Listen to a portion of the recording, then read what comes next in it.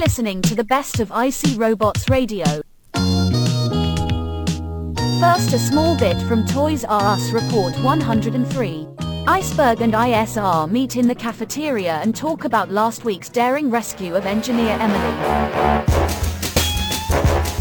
This is the Toys R Us Report, and we'll make you famous. Taking over the Earth while still kicking in Uranus.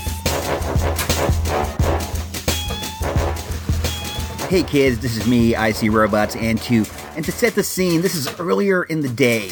We have yet to get together for the official recording of the show. I'm just meeting up with Iceberg over in the snack shack. That's our cafeteria type area where people up here kind of congregate. We're going to meet up over there.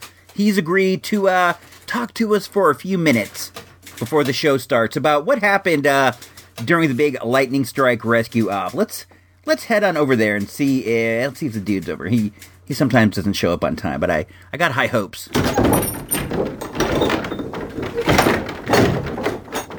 I am now in the snack shack, and what do you know? Iceberg's here waiting. He has a table near the window. Let's walk on over there and give him a big bow wow. Iceberg, I'm glad you made it. I'm glad you're on time. Do you mind if I take a seat? Do what you feel, homie. You said to meet you here. I figure that you'll be sitting right. I guess so. I planned on sitting. Let's get started. So, Iceberg, how long have you known Engineer Emily? It seems like you guys go a long while back. For like 100 years or so. Like 100 years? For real? That's a super long time. Me and Emily have been friends for longer than you have been anything. Yeah, I guess so. I sometimes don't think you understand what a robot life is like. Nor could you. Nor would I want to. Nah, I'm just kidding, man. You're all right. Iceberg, tell me what happened after you beamed over to the Corinthian Army prison ship. Well, I was maybe 20 feet from her cell. Good job there, by the way. I did my best, dude. I don't beam people over. That's not my designation. I scrub vents, dude. Obviously. So, I was 20 feet away and the guards... How many guards? There were 4 of them. They saw me immediately and bum-rushed me right at the jump street. Okay, so then what did you do? What did I do? I did what you told me to do. I swung my arms around and ran at them. Yo, you went on the attack? What happened? What happened? I turned them into Albanian salad. That is what happened. Albanian salad? What's that? It is an earth dish. It is made with cucumbers and tomatoes. I saw it once when I was out with my main man J5. That is what they looked like after I struck them. Yikes, dude, that is super gross. So after you turned them all into Albanian salad, you got into her cell, and then I beamed you over back to the Callisto Flyer. What is that? That's our ship, dude, the ship we escaped on.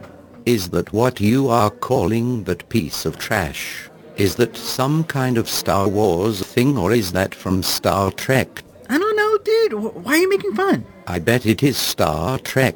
I don't know, maybe. Just continue the story. You made it back to the Callisto Flyer. So we made it back to your garbage barge and we made it back to here. Got it. You made it back. So, what did they look like? What did they look like? They had armor on. Okay, they were wearing armor. What did the armor look like? What did it look like?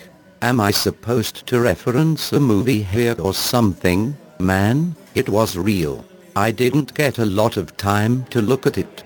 Okay, I understand, but what color was it? What did the people look like? It was black and their skin was dark blue. Their guts and such were white. They had white guts? That is so gross. Iceberg, I'm sorry that you had to go through this. I wish none of this ever happened. I know how you feel, man. I had to blast that ship. It's hard to have that weight on your soul. I understand. It's not that. I don't care about that. Emily has told me lots about these people. They scare her and she is even braver than me. She's even braver than you? Yes. Much braver. I'm sorry to be fooling around, but this is hard to talk about. It's just, she is incredibly brave. I don't think you get it, man. Nothing scares her. Nothing, not one thing. Except for having to go back to them. She'd rather die, from what she's told me. She'd rather we all die than have them find us. And now, what did Gino Vega, rest in peace, have for lunch yesterday from the Get That Vax Show, Episode 1? Halt or face the evil hook of Trapjaw. Trapjaw, Battlecat, and He-Man each sold separately, straight not included. That hook won't stop He-Man. Still no contest. And Trapjaw will use his wicked laser. You win this time, He-Man. Trapjaw figure from the Masters of the Universe collection. He-Man and Battlecat figures each sold separately. From Mattel. What did Gino Vega have for lunch yesterday? ISR. It is MSGV. Mr. Sensational Gino Vega calling to inform you what I had for lunch yesterday. Now check it out. Yesterday, Ms. S, my wife, had reason to go to the Santa Rosa area, and she stopped and picked up food from a Filipino restaurant there. I'm not sure of the name. It's out, I think, in the Larkfield area of Santa Rosa. So Filipino food is like my weak spot in the pantheon of Asian foods. I'm not particularly familiar with it, even though my Asian side of the family is often mistaken for being Filipino. I don't really know a lot about the food. I do know I like the food, I just don't have it that frequently. And the other thing is, anytime I have it, it seems like it's because Ms. S stopped somewhere to pick it up, so I don't know what any of the stuff is called. I just know it's good. I had the lumpia, they're kind of like egg rolls, and then I had some kind of marinated beef thing. Great stuff. Hopefully more Filipino food in the future as we return to some semblance of normalcy. Talk to you soon. Up next, at the movies, where IseeRobots takes a look at Kung Fu Panda 3 from Toys R Us report number 67.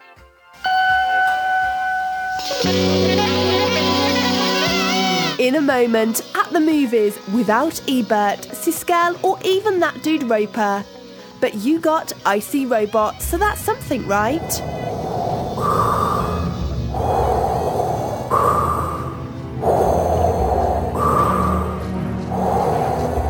I am your father. What? I am your father. Oh, what's with all the stairs? Who is this guy? And why is he breathing like that? It's creepy. I absolutely loved Kung Fu Panda Part 3. I thought that it was great. I also enjoyed the other two. I thought that they were super fun. And this one is just as cool as any of the other ones. When I go to the movies, I want to see stories of heroes. That is a time-honored tradition in our culture. Stories of heroes, and it's something that I like to keep going. I think that it's good to see these things because it reminds us that we have to be heroic in day-to-day life. It shows us how we can also be heroes like the dudes in the movies that we're watching. I'm not saying that situations come up all the time, but when they do come up, you want to be sure that you're good to go, and it's nice to have something like Kung Fu Panda as a reminder of how you should act. My voice is a bit weird. I feel like my cold is coming back, which is no fun. I've been coughing.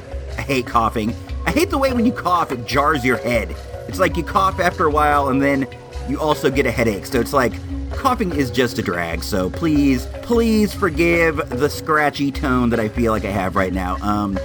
Kung Fu Panda Part 3 is the story of Po the Panda, obviously. And what happens in this one is a being from the spirit world captures the chi of many of the Kung Fu masters from around the world, and he uses that chi to escape the spirit world and make it back to our physical world. And while he is on our world, he needs to gather more chi and more chi and more chi to become more powerful than anybody has ever been before. And who's there to stop him? Our brave Kung Fu Panda boy, Po. There is also a secondary plot in the movie about finding yourself, about knowing who you are and learning to be who you are, the best you that you can be. And this is partially illustrated by Po, who, as we know, if you've seen these before, Po's a panda, but he's adopted by a goose. He was adopted and raised by a goose, and in the movie, his panda father comes searching for him and takes him back to Panda Land to teach him how to be a panda.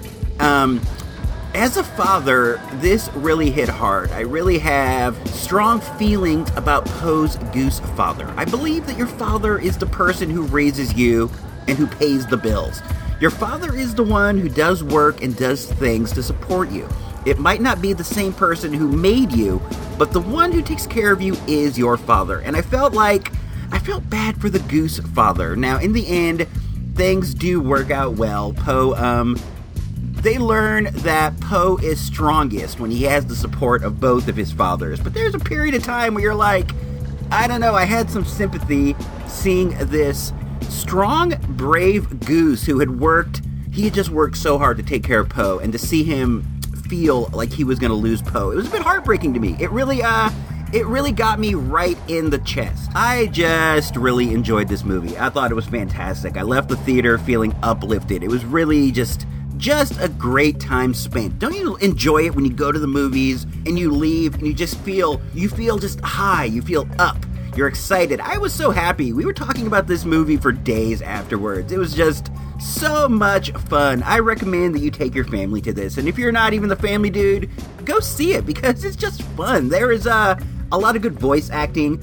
Of course, Jack Black is in it, Bryan Cranston is in it, Seth Rogen, Angelina Jolie, and the list goes on and on and on. I cannot recommend Kung Fu Panda 3 enough. On the Source scale, I'm gonna have to go, it's just under 4 mics. If there was 3 3/4 mics, I would give it that, but I'm gonna go ahead and give it 4 mics, because I really thought it was a fantastic family film. ISR recommended.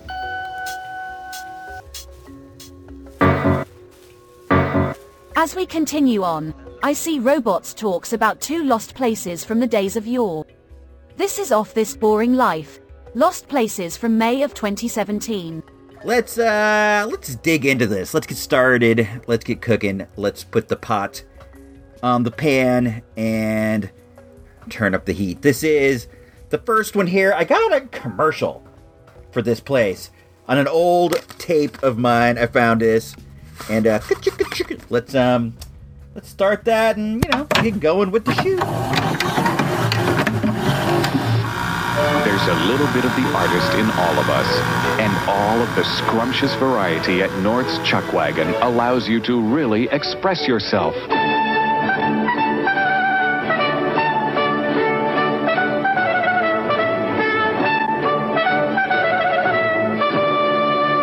North's Chuck Wagon, a terrific meal, beverage, and dessert for one incredible price.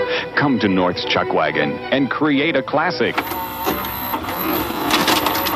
My family used to go to J.J. North's Chuck Wagon all the time. It was seemingly every week or every other week. J.J. North's was a chain of buffet restaurants. It was a very typical, very family-style buffet. It was the kind of gimmick where you would grab a tray, you have a tray, and you put the plate that you want on the tray, and then you get a smaller plate for your salad, and then you would grab your knife, your fork, your napkin, put them on the other side, and start going down the row. You'd slide your tray across this, this metal kind of deal, and the first stop that you would go to would be the salad bar, and I love a salad bar, an old school salad bar, the one they have down at the Round Table Pizza. I always think to myself, salad bar is fun, right? They have the pizza, and then they also have the salad bar over at Round Table, and why don't you ever just dip into a place to eat at the salad bar? I've never done that. I don't know if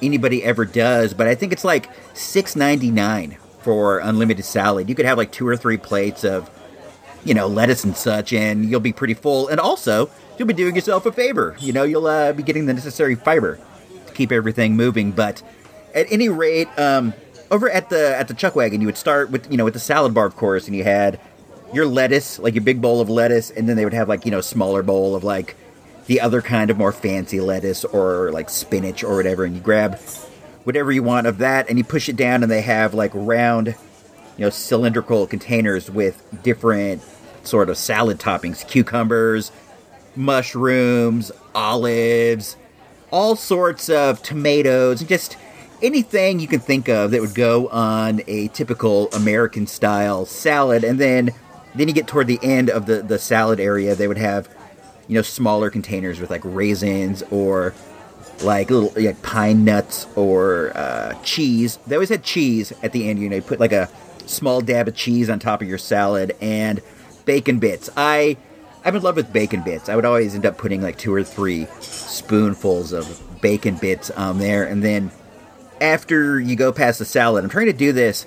I'm trying to, like, envision it right now. I'm pretending that I'm pushing a cart along. And I believe after that, you hit the sort of, like, what is it called? Potato salad and macaroni salad and ambrosia salad and, like, the various, like, tuna salads and stuff that you might put on the side of your salad plate. And then that kind of ends the salad area, and you move into the side dishes. There's, like French fries and tater tots, mashed potatoes with gravy, peas, corn, all sorts of that kind of sort of coleslaw, ordinary kind of side dishes you would get, like frozen vegetable type stuff. And, this is when you get, like, your fries and your tater tots. And then as you scooch past there, you move into the entree area. And we tended to go on Friday, which was, like, fried fish night. They would have, like,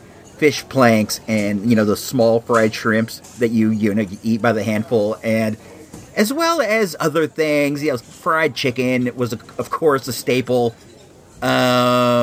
Macaroni and cheese with, like, crumble crust on top, and Salisbury steaks, all sorts of stuff of that sort. And then after you move past that, you get into, they have, like, a sliced meat area where the dude can, like, break you off like a slice of ham or like a slice of beef, and you'd be like, let me get that extra thin, or let me get that thick, and he would kind of go through it. It was always like, like a 15-year-old kid, but he would be like slicing at the meat, and you would get like a nice moist piece of beef slapped on top of your fried shrimp and French fries, and that was always nice to get the beef juice. And then once you go past there, you're pretty much done with the warm food portion, and then they would have, like, a drink bar. This was one of the first places I was ever exposed to where you could pour your own soft drinks. You'd get, like a plastic tumbler. They had red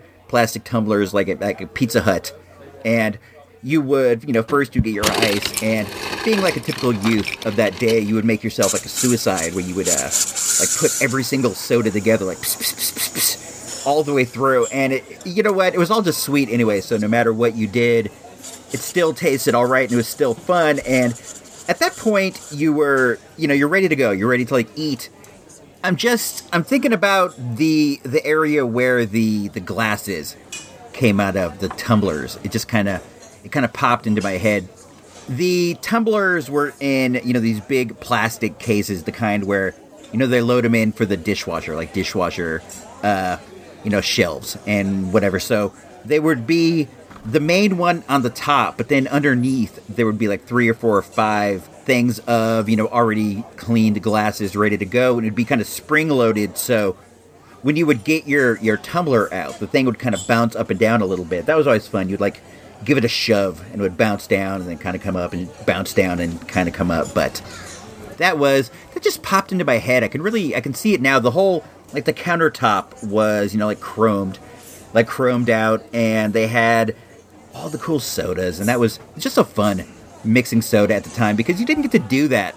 It wasn't like nowadays where everywhere you go you have one of those, like, Coca-Cola freestyle machines, and you have to make your own drink. It was sort of a privilege at the time to, like, actually get to touch the machine. And also, you didn't get, like, free refills anywhere like you do nowadays everywhere. So just, like, having the opportunity to go back again and again and again to get more sodas was like an unheard of thing for the time. So after you got your drink and you got your food, you'd have to go find a table. And we always came in, like, a pretty large group. It would be me, my brother, my mom, my dad. And then this was the time we would meet up with, like, my grandmother and my aunt and my cousin and my uncle and my other cousin. When we would go there, it was always like a giant group, and they had the one main room where everybody would kind of be, and then there was also like a side room where you could like reserve it for like a private buffet party, like a kid's birthday party at JJ North's buffet. So I don't think that I ever saw that happen, but it might have been fun. I would imagine they have some sort of a cowboy mascot, like JJ North would come out and he would be like in a recycled Yosemite Sam mascot outfit. Like they would remove the mustache so he appeared like a different guy, and they'd put like JJ on his hat, and he would come to your birthday party. I don't think that's real. I think I just made that up. But that room was our normal spot because they had like longer tables, and we had a giant group. It was also a bit more private. It seemed as if you were really like off away from everybody else, and it was kind of a further slog to get back to the buffet. But that was where we frequently wound up.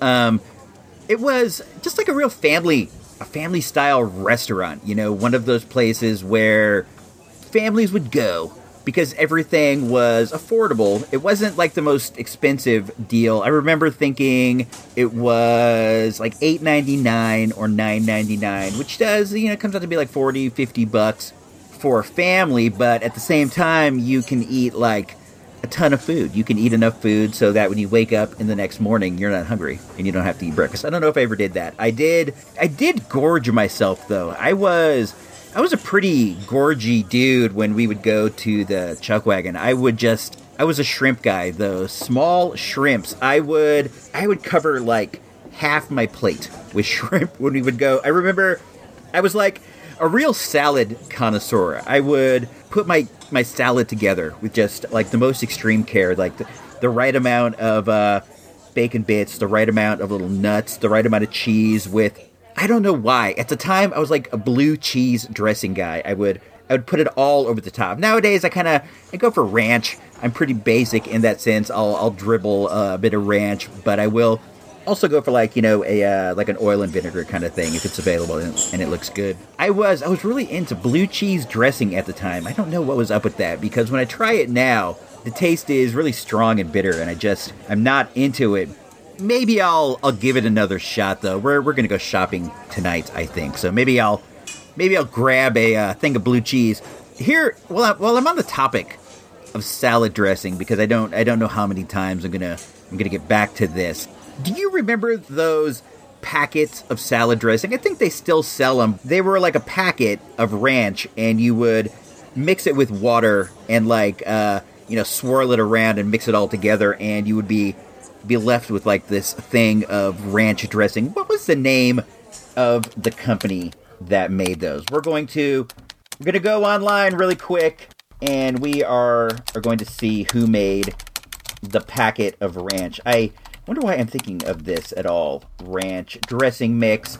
Packet of ranch dressing mix was produced by Hidden Valley Ranch. Wonderful place, Hidden Valley. Just what you'd expect for the home of Hidden Valley Ranch salad dressing. Folks here are proud of our original ranch recipe.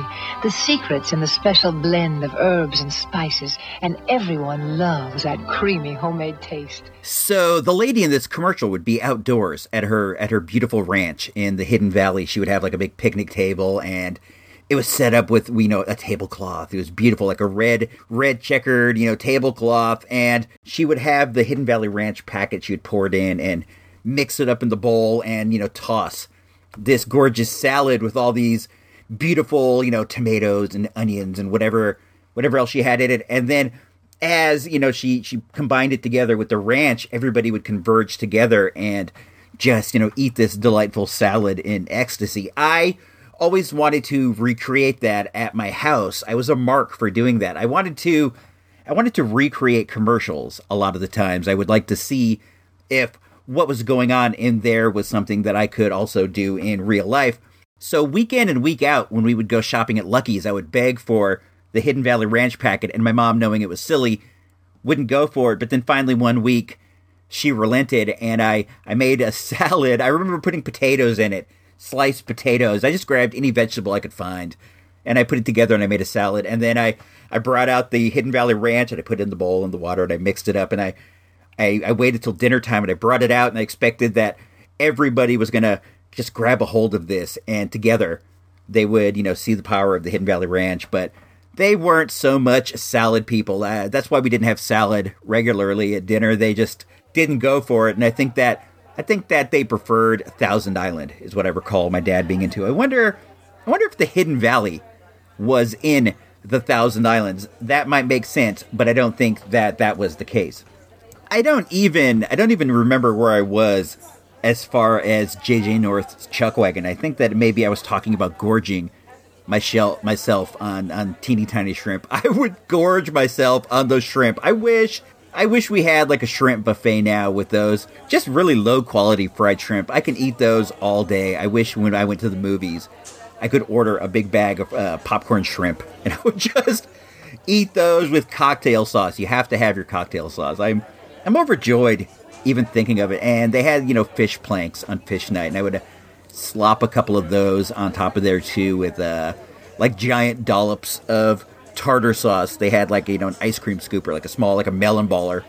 I would, scoop little melon balls of tartar sauce, and then once you would get through all of, your food, I would go through twice. I'd usually get like 2 salads. I liked making the salad, and I would do that a couple times. And then once you were done with that, I would, well, anybody would, not just me. I'm not saying I came up with this idea, because I definitely didn't. You would go and you would get yourself dessert. They had a self-serve, soft serve bar with the, the soft kind of ice cream. It was great. And they had all sorts of toppings, just anything that the heart could want, sprinkles, M&Ms, Reese's Pieces, gummy bears, and also the toppings. There was like chocolate topping and strawberry topping and caramel topping. And they even had a peanut butter topping, which I had not seen at that time, but even to this day, I love nothing more than like a Reese's peanut butter topping on my ice cream. I am a peanut butter maniac. I love peanut butter so much. I eat it by the spoonful.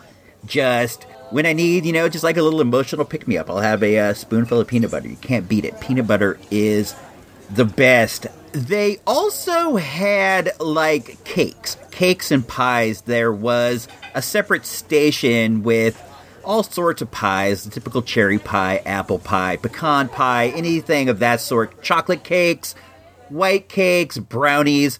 What a lot of people were inclined to do is like get a piece of cake or get a brownie and then take it over to the ice cream bar and, combine it together for a bit of a pie a la mode or a brownie a la mode. I don't go for that much. I do enjoy eating apple pie or cherry pie with ice cream, but I kind of prefer the ice cream on the side. I don't know. It's kind of hard to get it off the top when you're pushing into the ice cream. Now this goes just kind of for like home ice cream. It's kind of hard to push through the scoop into the ice cream. So I think that it goes better on the side. And as it kind of starts to melt, the creamy ice cream and the pie filling go together so well. Just a true treat. I miss this place so much. There is a Starbucks there now, believe it or not. How typical. A Starbucks and a mattress place, and also a small bank across the way. The lot has been split up into a bunch of things, and whenever we go by there, I think back to the Chuck Wagon, and my wife,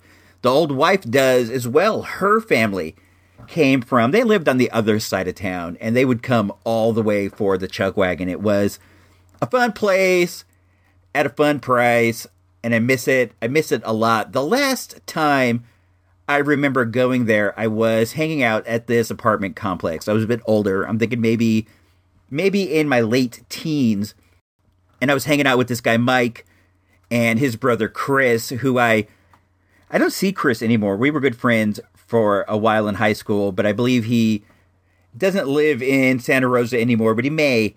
We haven't seen each other in a while. And Mike passed away a few years after that, so I haven't seen him either. I miss that guy, Mike. He was a really, really good guy with a really kind heart. And we spent a lot of time over at his apartment hanging out. He was one of the few dudes I knew who had his own apartment. His brother was like the maintenance guy for the complex. And in doing that, he got a free apartment and he let Mike move out. Mike was a bit younger than us. He was still in school, but he was a really, really great guy. And one day we were hanging out over at the apartment, me, him, his brother, and like another guy, and we got a phone call. He got a phone call from a girl that he knew who worked at the Chuck Wagon, and she was like, the manager's out. If you guys want to come down, I'll let you in. So we went down, and she let us in, and we just ate so much, and it was such a nice time. I hadn't been there. My family quit going there for whatever reason, as people do, and I hadn't been in many, many years, but I would still go by it, and I would see it and think how it might be fun to go, but I just never did. And then when she called, it gave us the opportunity, and I can still recall my last visit just so clearly, like all of us just sitting there in the booth and eating just so much food and drinking so many sodas and laughing and having a good time. And it wasn't so long after that they shut down. As I understand it, the entire chain shut down. They were like a chain that also had people getting like affiliate stores, or what do you call that when you buy into a chain? I can't recall, but people would buy into it and they would open their own. And there are, as I understand it, a couple like independently owned ones that are still out there, but the bigger chain North's no longer has buffets, and that's a bit sad, but time marches on for all of us. Let's dig back into the VHS vault and see what we can find about the next place that I'm going to lament the closing of.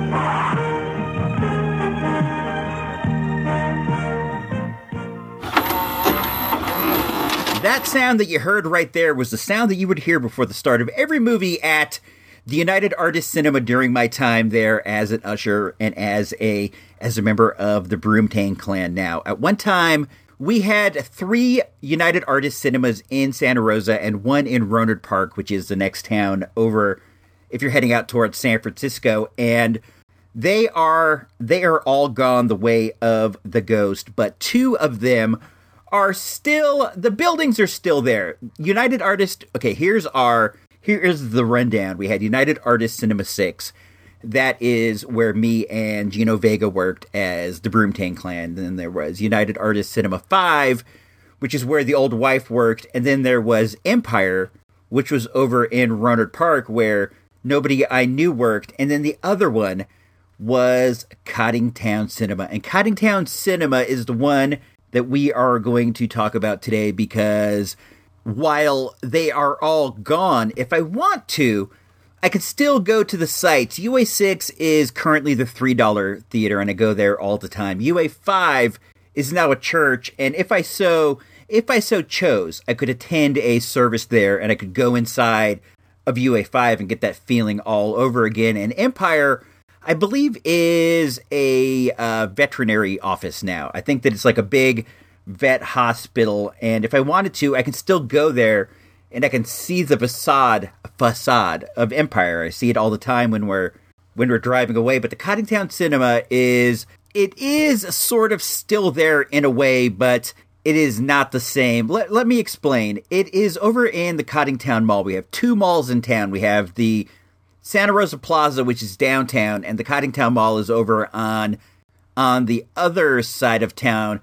The Coddingtown Mall is named for this local industrialist, Hugh Codding, and the mall is famous for this big spinning sign that says Codding, and it's been controversial over the years because it points the city council wants to make it so that the sign can't spin, and then Hugh Codding will always sue, and he wins, and then the sign starts to spin again. This has been going on since, like, my whole time here in Santa Rosa. I believe right now the sign is spinning. I think presently it's spinning, but up until the recent past, it was not spinning. Anyway, the Coddingtown Cinema is over in the Coddingtown Mall, or rather, it was next to the Coddingtown Mall. It wasn't connected, and the building now houses a Joann's Fabric, a giant Joann Fabric warehouse. As I understand it, and if I remember correctly, they took the building down and put it back up, and it's not it's not the same anymore, and I realize that I'm never going to be able to get that feeling of going there again. The way that the United Artists hierarchy of theaters worked was that Rohnert Park was Empire, and that was its own thing. So they were just off doing their own deal, and UA5 tended to get the more mainstream movies, your Men in Blacks, your things of that sort, the big last action hero type movies. And UA6, where me and Gino worked, they got the sort of arty kind of movies. We would get like Rob Roy and The Secret of Rowan Inish, things like that. We were the more arty-farty theater, which was cool because back in the 90s, the like Miramax art movies and things of that sort, they were really booming. So our theater was really, it was really big and it was really doing good. And UA5 was really big and doing good as well. While Cottingtown Theater was kind of the black sheep of the UA family. They would get like the third-rate movies, the ones that no one expected to do good, but still they had like a special charm. The Cottingtown Mall was it was a bit away from the other theaters. UA5 and UA6 were within like 2 or 3 blocks of each other, and the managers there were like always in constant communication, whereas Cottingtown was far enough away that it didn't get caught up in that, manager visit grind, and they were able to do their own thing a bit more, which kind of fit in with the off-the-wall sort of movies they were getting at the time. They were also the oldest of the buildings, as I recall. This is me being, presumptuous, because even if it wasn't the oldest, it appeared to be the oldest. It was a bit run down, a bit tattered, but it gave it this real interesting demeanor. The lobby of Cottingtown Cinemas had a fountain in it, which I've always thought was interesting and unique. And it had like a double snack bar gimmick that I hadn't seen before. Like as you come in, there was the main snack bar, and then they had the fountain, and the fountain was long and thin, and it would go over into the other side of the theater where they had a second snack bar. The second snack bar usually wasn't open, but it was interesting that they had it over there. They had it all, because usually theaters, they have just the one. This would have had 2. I only ever saw it open a few times, a few very rare instances. I remember being over there one time, and they're playing this movie called The Show. It was a hip-hop concert movie, and I went to see it, and the opening day showings of this, for whatever reason, were gigantic. We went to see it like at 7 in the evening, let's say, like the main event showing, and there were like a zillion billion other people too. It was completely unexpected to me. I thought that maybe a few hip-hop heads might show up to see it, but this was like a jam-packed thing, and I was watching the manager, who at the time was this guy, Sonny, that I was friends with. He was like in a panic going, open side 2, and he sent like a rush crew over there to like hastily open up the second snack bar to, serve the extra people that were all showing up to see the show. That was a fun time. The show was a good movie. I remember seeing people were even like letting dudes in through the side door, which wasn't something you see a lot in Santa Rosa. People might like skip from theater to theater, but you don't see a lot of people holding the back door, letting people in that way. It's not a common problem we have. I don't know if I ever saw anybody doing that the entire time I worked over at UA6. I must have sometime, but it wasn't enough that it even like sticks in my memory. So Cottingtown Cinemas, man, I miss that place. I miss that place so much. It had a real unique vibe. I was doing a bit of research, and the theater was actually opened up like back in the 40s as a big one-screen theater. It had like a 800-seat arena, but then over time they expanded to have 4 screens, and as I understand it, they split the main auditorium into 3 separate auditoriums, and then at another time they added a 4th to make it, Cottingtown Cinema 4. I enjoyed having it around because I want variety. I want there to be more screens. The more screens that there are, the more movies that they can play. It's not that they're ever playing every movie that came out that week. If you go on like Rotten Tomatoes, you'll see there is like 20, 25, sometimes 30 movies coming out each week. And the more screens you have, the more movies you can see. And when Cottingtown went down, that was 4 less movies that you got to see. Cottingtown was always under the threat of being closed because they got the movies that UA5 and UA6 didn't want. They got the also ran movies, which was sometimes the cool movies, not always, but a lot of times, it was the cool movies, and they were always under the threat of closure because they just weren't selling enough tickets, and it was expected that the UA United Artists they were gonna shut it down, but at one time, they got like a smash. They got a movie that killed it and was able to keep them open for a while. The movie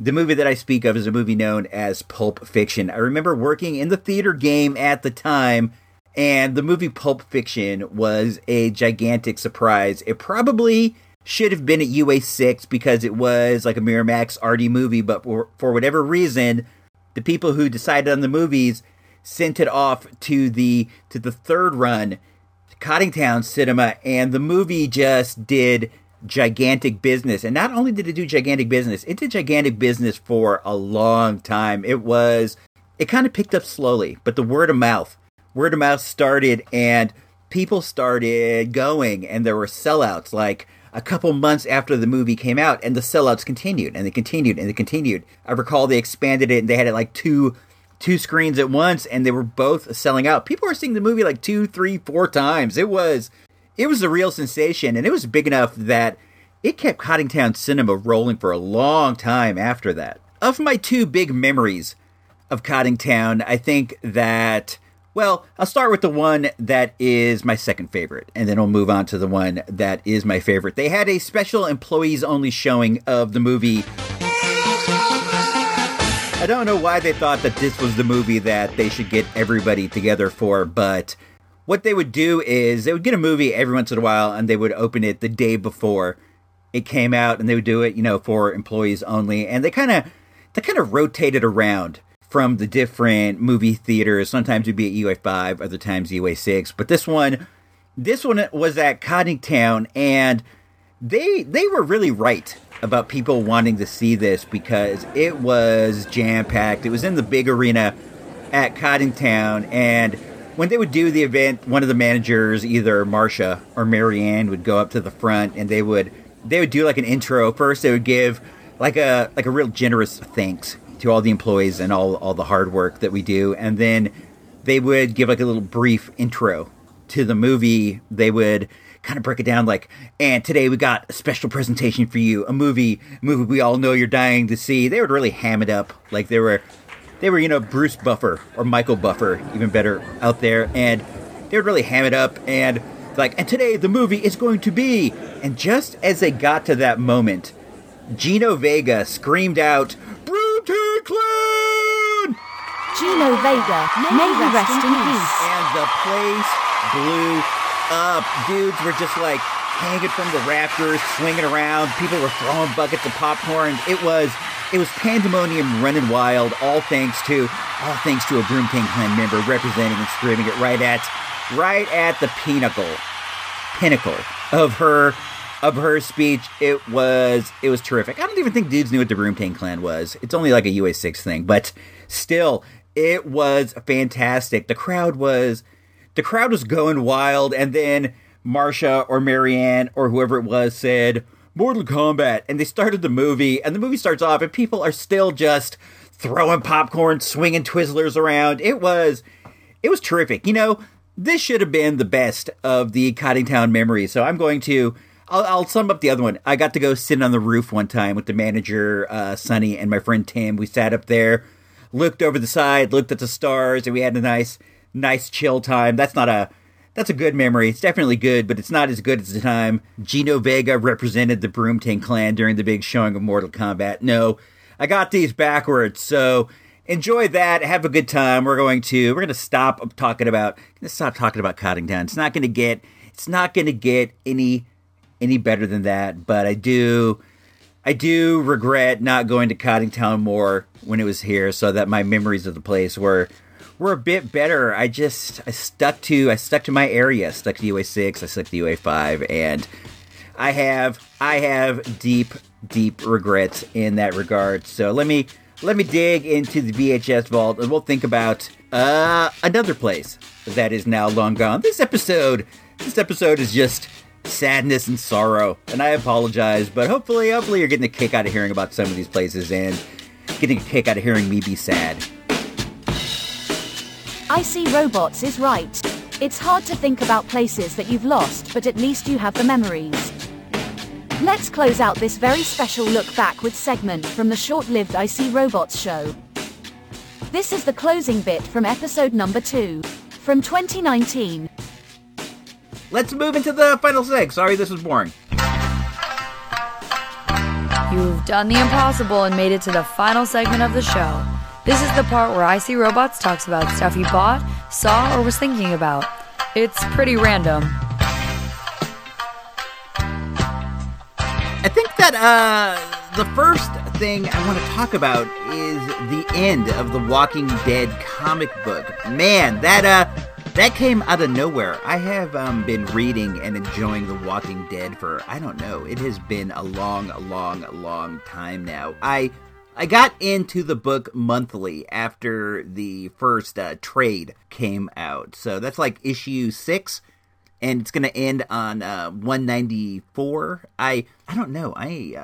This is coming out of nowhere to me, because in the letter pages, the book has a real vibrant letter page. They have kind of said it's going to keep going on forever, and that eventually, all the characters will die, and we'll see new characters come, and we'll be following this forever. But I guess that they may have been trying to deceive you in a way, so that when the end comes, you'll be caught by surprise. When I say deceive, I don't mean like they're trying to trick you. Well, I guess that's what it means, but I don't mean it like in a mean-spirited way. I guess what I've heard Kirkman say is that he had an idea for the end, and he had reached the end, but he didn't want people to know this was the end, so he kind of talked it up to where you would be like caught off guard when it happened, and I am caught off guard, man. This is the comic I have been reading for the longest. There have been books I read for a while. I'll go in and out,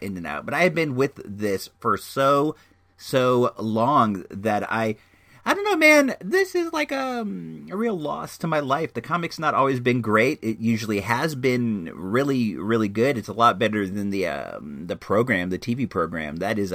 That's for sure. But I don't know. When I get my comics every month, I put them like in the order of importance, like which ones I look forward to the most. And the one that's always at the bottom being the one that I'm looking forward to the most. I kind of like try to delay gratification. The one that is always at the bottom is The Walking Dead. I read it last because I like it so much. I use it like for like a bit of a pick-me-up, if I'm down, if I'm having a hard day, or if I've had like a really good day, like if I've done something and I want to reward myself, I'll read The Walking Dead. It's gonna be hard to go on without that one. It almost makes me want to like get rid of all my comics altogether, because I do like to support the comic industry. I don't want to see it die or get hurt or anything, but this is like the only one that I absolutely really, really, really need. I don't know what I'm going to be able to replace it with. It's been like a part of my life for such a long time. It's a tough nut to crack, dude. I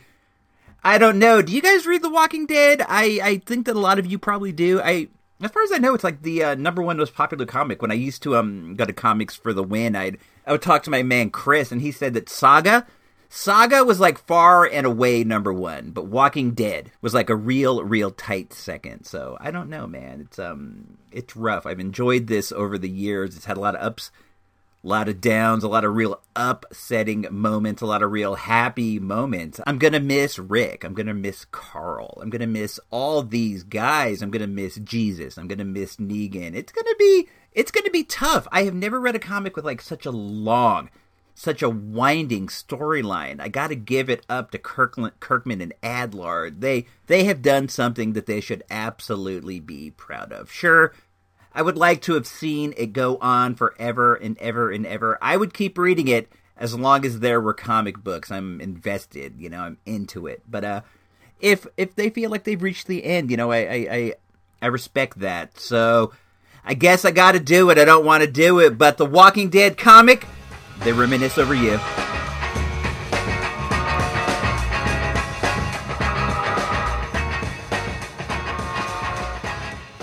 That really is, that's a bummer, man. I don't know. We're going to have to take it up a notch. We're going to have to, really raise the roof right now. And the only way that I could think to do that is, of course, Summer of Fitness. Hit it!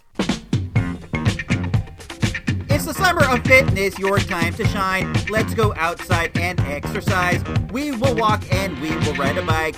It's the Summer of Fitness. Alrighty, tighty-whitey, it is the Summer of Fitness. That, of course, is our program in which we are going to use the long summer days. We're going to use the hot summer sun to get ourselves into shape.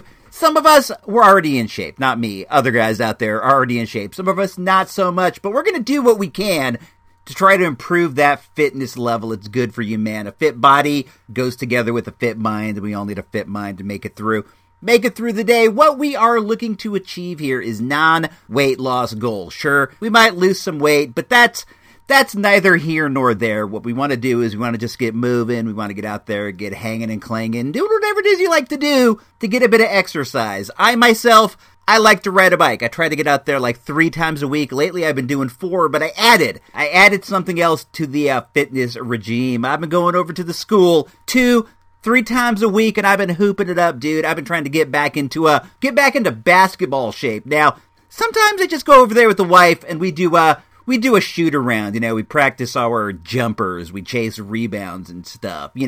I'll shoot. The rules are, and these are the common playground rules. You shoot, and you get to keep going till you miss, right? But we give 2 misses in a row. You miss 2 in a row. You got to give the ball to the other one, and the other person rebounds for you while you are shooting. I've never been a great shot. I'm not Steph Curry. I'm not Michael Jordan. I'm trying to think of some great 3-point shooters, and I'm not like John Havlicek. I don't know. I'm really drawing a blank. I'm not Jackie Moon. I'm not any of those guys. I'm just I'm average. Maybe a little below average. I do have a bit of a jumper. I can hit a 6-7 footer. I don't got the 3-point chops or whatever, but I like to do it. I'm more of an inside player. I like to get in there and bang. That was always my thing. I was like Charles Oakley. I was like one of these guys getting in there, throwing elbows, sticking my butt out to make space, jumping for rebound, stuff like that. But I'm going over there. I've actually gotten to a couple pickup games, believe it or not. There are dudes that play out there from time to time, and I asked my way in. The other day I had a game and somebody asked me in. This time I asked my way in, and they were like, sure, man. And we rotated around. I don't got a lot of stamina. I'm not putting up a great line, but I'm out there doing it, and that's what it's about. It's about just giving it a shot, just doing it. I've heard from my man Esquilito. Esquilito's already in shape, so he's doing what he can to maintain that, the life of fitness. I've heard from my man Charles Potomac. He tells me he's been going for walks in the mornings, and he's been going for walks at night as well. I think that is amazing. I think that's great. I want nothing more than for you to keep it up, my dude. Just keep it up every single day, and eventually you'll be looking like Esquilito, But at any rate, I heard from my dude Gino Vega. He told me he went on a hike and he got stuck on a cliff, or he got stuck near a cliff, and he had to rappel down it or maybe go up it. I can't recall. Of course, Ferg's out there doing the polka stops and stuff. I know we took a break. We took a week break on the Summer of Fitness, but we are back and it is in full effect. And I want all you guys to go up there and hit me up on the tweets. Hit me up at IseeRobots, hashtag Summer of Fitness. Anything you're doing, I'll give you a shout out on the show because I want you to keep doing it, dude. I want you to keep it up. I want nothing more than for everybody out there to leave the show a little bit better than when they came in. And the Summer of Fitness, man, it's fun. It's nice. You go out, you get moving. Really, for me, getting exercise is very important as far as keeping my sanity. I got a lot of anxious energy. I get a lot of nervous energy, and I've discovered that, like, since I've gotten back into the, riding the bike all the time, that the energy is just, like, it's spent in a more productive way than just, like, running around like a weirdo trying to do whatever. And I like that, I like feeling a bit more chill, a bit more relaxed, and burning off that excess energy is one way to do it. What I'll do is, like, there are a few, like, Poke gyms around here. There's one at this park called Tanglewood Park, and this one is, like, hotly contested. It is maybe 2.5, 3 miles from my house, and I'll ride over there, battle the gym, take it for Team Yellow. Big shout out to my man Mighty Matt D and Team Yellow. I'll knock it out for us, and then maybe even later in the day I'll ride back over with the wife, and she'll add one of her Pokemon as a reinforcement. The deal is, like, there are these gyms you can fight, and everybody represents a different colored team, and you want to take the gym for your team by using your squad of Pokemons to beat up the ones that are in there. I got a pretty good squad. I got a Vaporeon. That's an Eevee evolution that's kind of like water-based. Her name is King Neptune. She is the female king. She's the one who dominates gyms for me. I got a couple of champs named Brain and Brawn.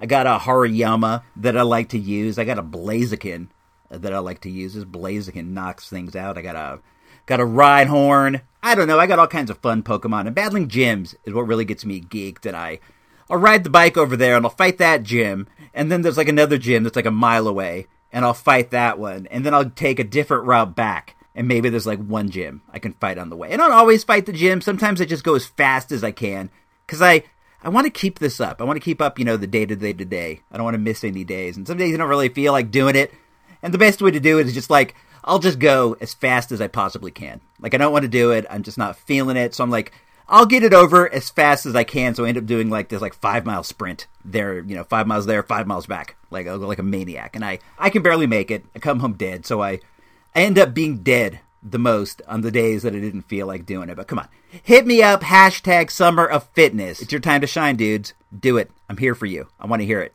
Summer of Fitness. Everybody out there. Engineer Nerd, Tapes from the Crypts, I don't know, everyone. I want everyone down with this. Check this out. I was at the Target the other day, the Target on Santa Rosa Avenue. This has kind of become the de facto toy spot around here. They've expanded the department, and they got, like, the best selection of stuff. It's not great or anything, but it's, like, the best that we have around here. But I was over there. I was trying to find these Mattel retros, these wrestling retros. They're like the old Hasbros. There was back in the day. They're like those 4-inch hard plastic WWF guys with not a ton of articulation, but each one had like a weird motion, like a weird action that they could do. They've kind of like reissued these, but now they're with Mattel, and they've added some new guys to it and whatever. And I've been checking for them at the shop. I never can find past Wave 3, which is like, I think it's like the Dean Ambrose, Kevin Owens. And Kevin Owens, I think, was Wave 1. I think it's like Dean Ambrose and Goldberg and Seth Rollins. I'm not sure. These are just the ones that I always check out when I'm over there. I'm looking for like the Junkyard Dog and the Iron Sheik. These guys have all been put out, but I've never checked them out at the toy shop. But I was there, and there was like a kid with his mom. Like I'm gonna say like 8 or 9 or 10 years old maybe, and he was looking at these Marvel Legends. In one hand, he had Captain Marvel in the blue Kree outfit, the movie Captain Marvel. And in the other hand, he had the movie Black Widow from the Endgame. And he's looking at both of them, and he's like, "Mom, I can't decide which one to get." And I'm kind of like, I don't know, I'm eavesdropping, because this is interesting to me. He's like, "I can't decide." And the mom's like, "Well, you got to decide." She's getting annoyed. She's been there a while. And she's like, "You got to decide, son. I'm going to flip a coin. And whatever one it is, that's the one you got to take." And I felt like I had to interject. I didn't have to. I wanted to, but I said, I would get Captain Marvel. Captain Marvel has 2 heads, one with a helmet and one without. That's almost like getting 2 action figures. And she's like the most powerful one in all of Marvel. And he looks at me and he goes, "I'm going to get Captain Marvel." And I go, "That's what I would do, but don't sleep on Black Widow. She's really great, too. And I hear she's going to get her own movie. The mom's looking at me like, not like I'm a weirdo, like I'm a nice weirdo. You know what I'm talking about? Like, not like she's thinking this guy's crazy and dangerous. But she's like, this guy's a bit weird. Seems okay, though. And I just shrugged my shoulders, and I went on my way to look at the wrestling guys. I'm back into wrestling guys. I pulled my Hasbros out of the closet. And ever since then, I've been like, I don't know. I do like these less articulated ones. I'm not like into the elites or anything. But I wanted to share that story really quick because I thought it was kind of cool that the kid was checking out for 2 female action figures. You know, it wasn't like back in the day when you got like your Kenner superpowers. If you got Wonder Woman, you were bummed. You know, but nowadays this kid's more woke. We are going to do an unboxing. I have something here that I've had for like a week. And I've wanted to bust into it, but I was waiting to do it on the show. I actually got this for Father's Day, but when it was ordered, it was a pre-order, and it's finally available. It is the NECA Karate Kid All Valley Karate Championship 2-set with Johnny Lawrence and Daniel LaRusso. These are 8-inch, like Migos. They're on a Migo scale. And they're in a box. You can pull them out. It's cool. It's a collector-friendly box. You can pull them out and put them back in. Oh, I might have to cut these out. Hold on. Let me get my Pooptronics brand laser scissors here to cut these guys out. On one side is Johnny Lawrence in his black gi, his karate, his Cobra Kai gi. On the other side is Daniel-san in his Miyagi-Do uniform. What's going to be the safest way to get him out of here? He's tied in, but it doesn't go around to the back, and I do not want to risk doing any damage to his uniform. Let me do this really quick.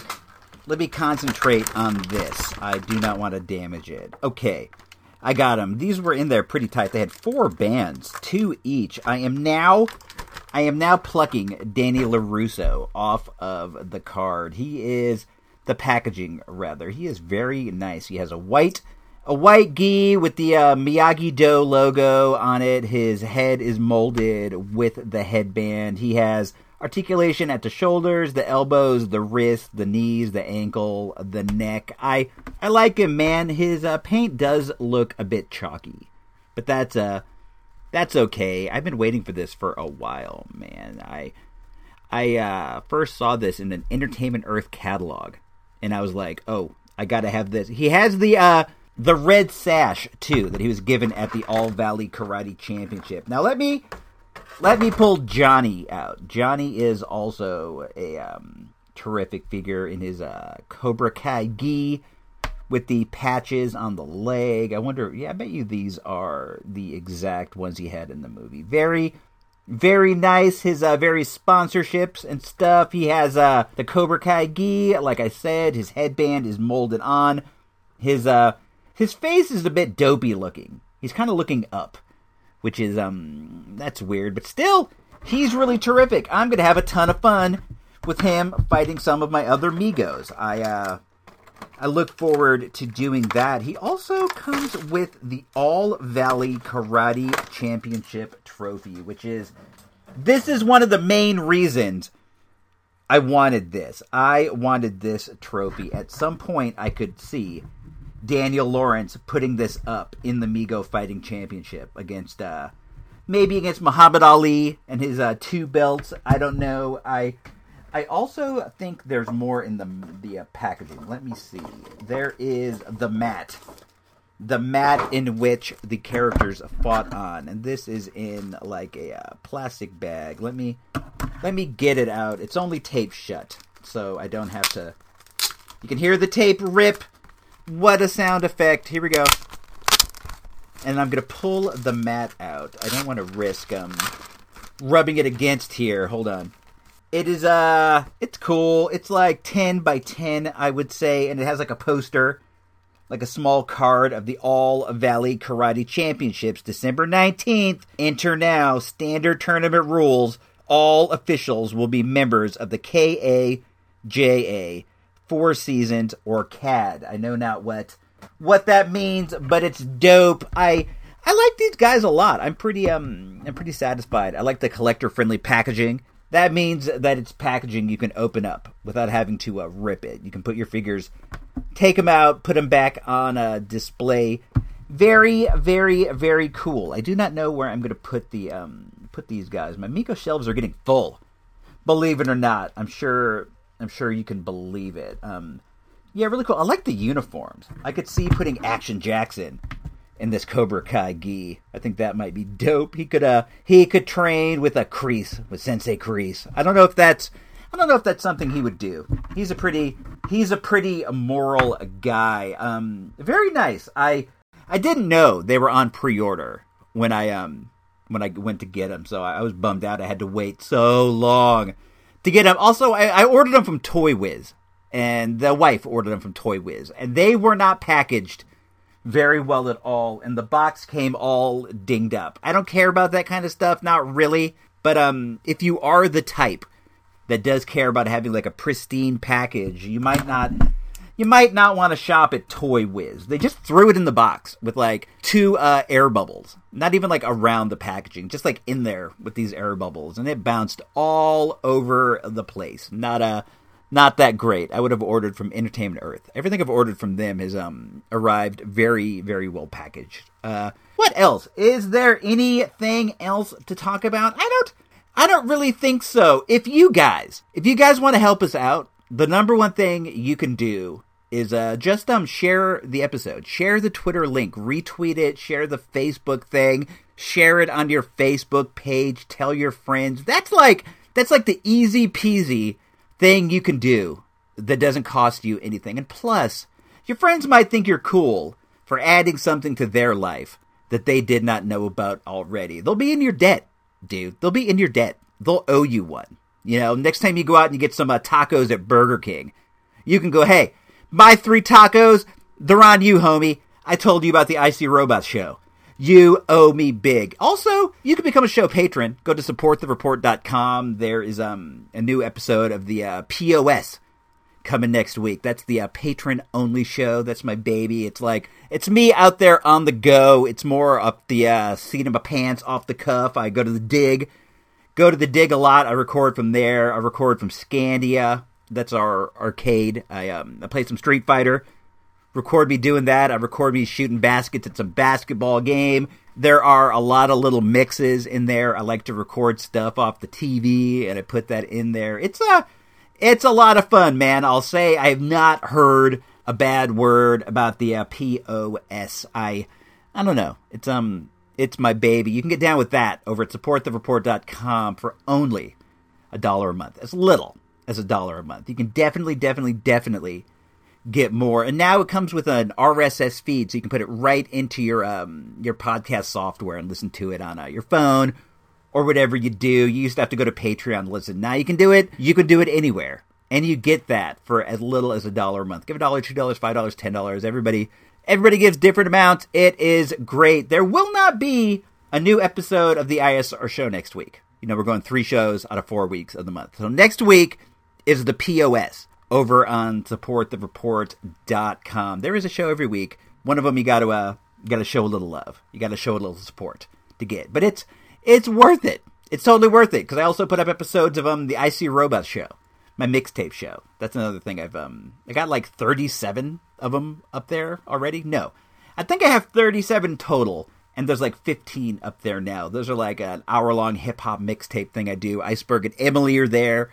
That's great. I also got a bunch of episodes of Real Wisdom that are up there. I've been working on a patron-exclusive episode of This Boring Life. I'm almost done. I'm getting there. I'm almost done. I shouldn't have said anything until I was more near. I just want you to know that I got some fun ideas for the Patreon. So you might want to consider doing that. This Boring Life, I'm already halfway through. I'm already like halfway. Maybe 40 minutes of the hour. They're generally an hour. I'm like 40 minutes in. It's going to be patron exclusive. It's going to be great. There are some episodes of the audio handbook of the Marvel Universe. I've shilled enough, I guess. I'm just kind of, at this point, I'm enjoying hearing my own voice. You ever feel that way? But we're going to get up out of here. It's always nice to talk to you guys. I'm really glad to be out of Johnny jail. I'm really glad to be back doing this. I I like talking to you guys, man. I like talking to everybody out there, you know, my dude Gabe, my guy Esquilito, Tapes, like I said, Gino Vega, just everybody out there that listens. Ferg, everybody, you know, my man Lamar the Revenger, Vic Sage, just everybody who sends support, you know, it means a lot to me. I always feel bad once I start naming names like that because somebody's going to get left off, and I don't want to leave anybody off. I don't want to, but I'm doing this by the seat of my pants. I don't got notes. Never have notes. I got a note card. I'm lying. I do have a note card in front of me, but all it says is like Mattel Retros, Captain Marvel, or Black Widow. It doesn't give me like heavy details. Right now, I'm just trying. I want one more minute. That'll hit an hour. I'll feel good about it. But I gotta prattle on.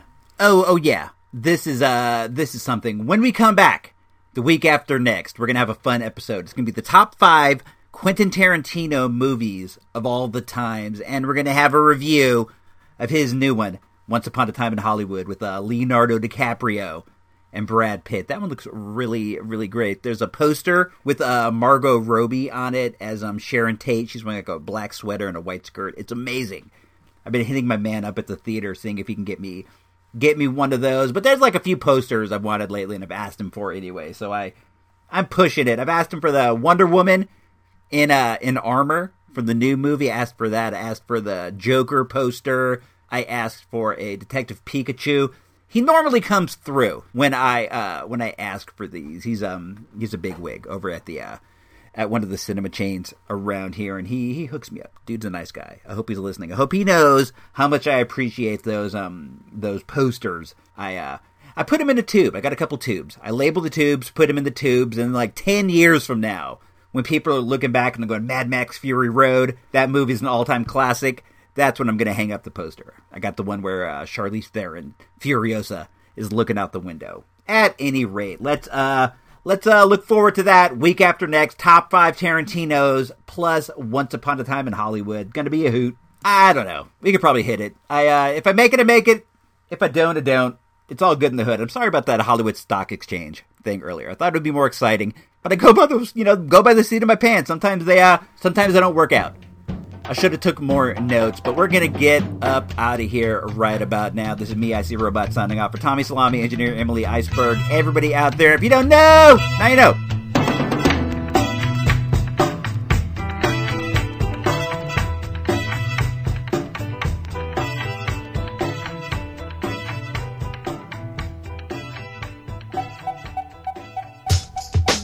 Because we only have one rule on this team. What is that rule, Twiggy? ELE. That's right, ELE. What does ELE stand for? Everybody love everybody. Everybody love everybody. Right there up on the wall. Hi. If you've got a second, please drop by supportthereport.com and peruse all of the patron-exclusive content available to those who have the kindness, nay, the courage, to toss in a couple of bucks in support of the greatest podcast in the world, the IseeRobots Show. It's well worth the time, and on an ethical tip, it's what Captain America would do. supportthereport.com.